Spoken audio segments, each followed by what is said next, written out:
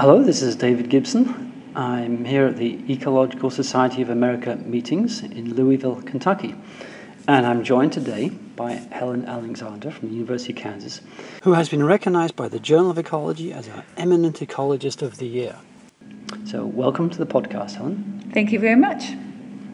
So we're going to talk a little bit about your background first of all. So perhaps you could tell us a little bit about your ecological background, how you came to be in ecology and how that's developed through the years. Sure. Well, I guess I can think back that my parents took us on hikes in the woods, and I think kids who have parents that take them outside have a great advantage. And I've just enjoyed nature. I actually also loved history as well, but eventually decided to go into biology and ecology. I guess in graduate school I actually wanted to study plant-insect interactions, but the particular year I was studying my project, that insect wasn't around, but a pink fungus was. So I started looking at plant-fungal interactions, and that's an area I worked in for a lot of times. And I still work in that area, but I also started, when I moved to Kansas, branching out into other areas as well. I worked some in crop-wild hybridization. I've worked with prairie plants and restoration. So I've done a broad level of work in plant population and community ecology. Absolutely, yes, that's pretty clear from your work. So who are some of your inspirations, you think, in the development of your career? Yeah, well, I first want to give credit to actually my high school biology teacher. In retrospect, I had an amazing biology teacher who took us on field trips from Wisconsin to Arizona over spring break and things like that. But I also had some strong professors at University of Wisconsin, but Janis Antanovic at Duke University clearly has been probably my most important figure scientifically. His real enthusiasm for science, his love of working on a problem, but also his love of natural history.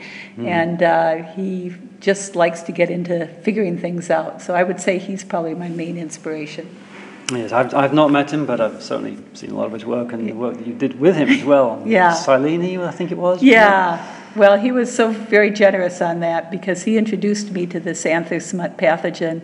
And then as I was studying to do more work in Kansas, he very politely asked if he could work on the system, and he's gone on and done amazing things. Yeah. Is he still active? Yes, he's still very active. Oh, good. Yeah.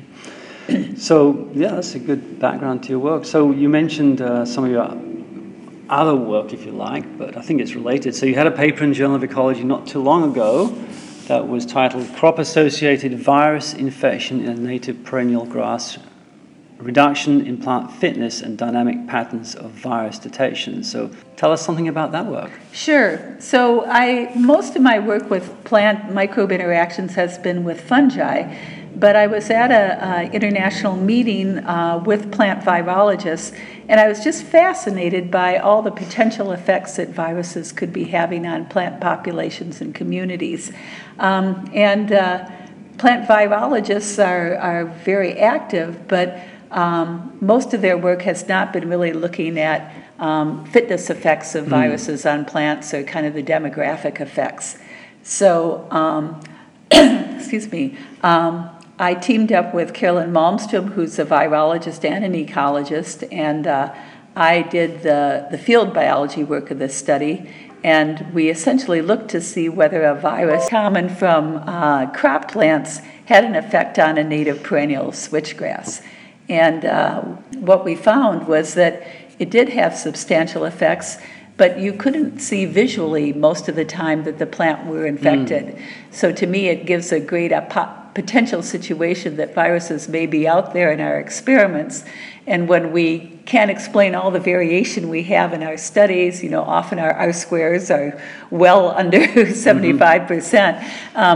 Viruses are one of many possible reasons for some of those factors. Do you think viruses may have more of an effect on plant fitness than fungi? Well, I think it would be hard to know that. They certainly have such an intimate interaction with plants that I think it's possible.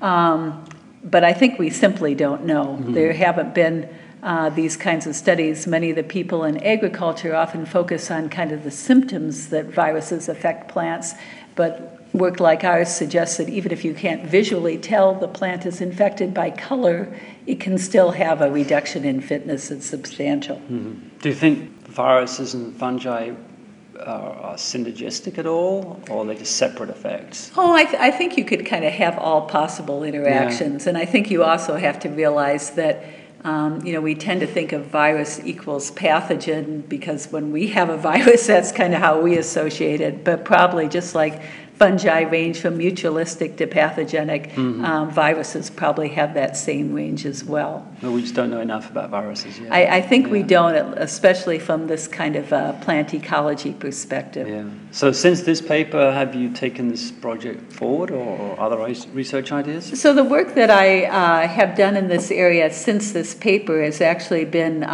with a virus of a perennial milkweed species in the prairie. And what's interesting about that study is that the virus we used in the Journal of Ecology paper is barley yellow dwarf, which is a virus very well known in crop plants. It's transmitted by aphids, I think. That is correct. But there has been some work done in Oklahoma prairies where they've really went out to search for wild viruses that have really no known knowledge in crop plants. And so some colleagues of mine in Oklahoma identified one of them, and then we did studies with that on a perennial milkweed. These were observational studies in the field, but we see very little effect of the virus on plant survival, growth, etc., even though when this virus is infected in the greenhouse on crop plants, it's very detrimental. So the virus we're working on in this milkweed may be essentially neutral in most cases. Interesting. Yeah. Well, that's a fascinating area we need to know more about, I think, yes. Yeah, so changing focus a little bit, you're a senior ecologist. I guess so. I don't know how that happened. We both are, but neither you or I are early career researchers. But I'm sure you're working with students or colleagues that are early career researchers.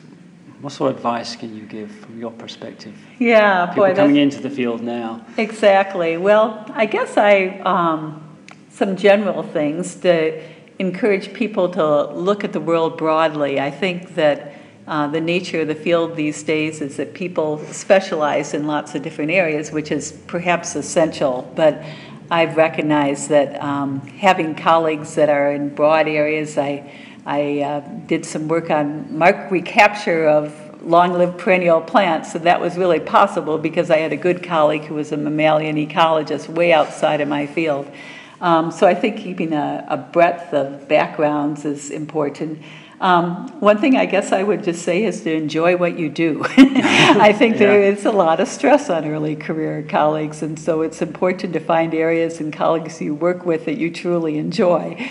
And also, this is, I think, something these senior ecologists often say, but be aware of the older literature. I think there's a tendency to kind of rediscover ideas over in time because none of us have time to really follow all the literature. Read the classics. Yes.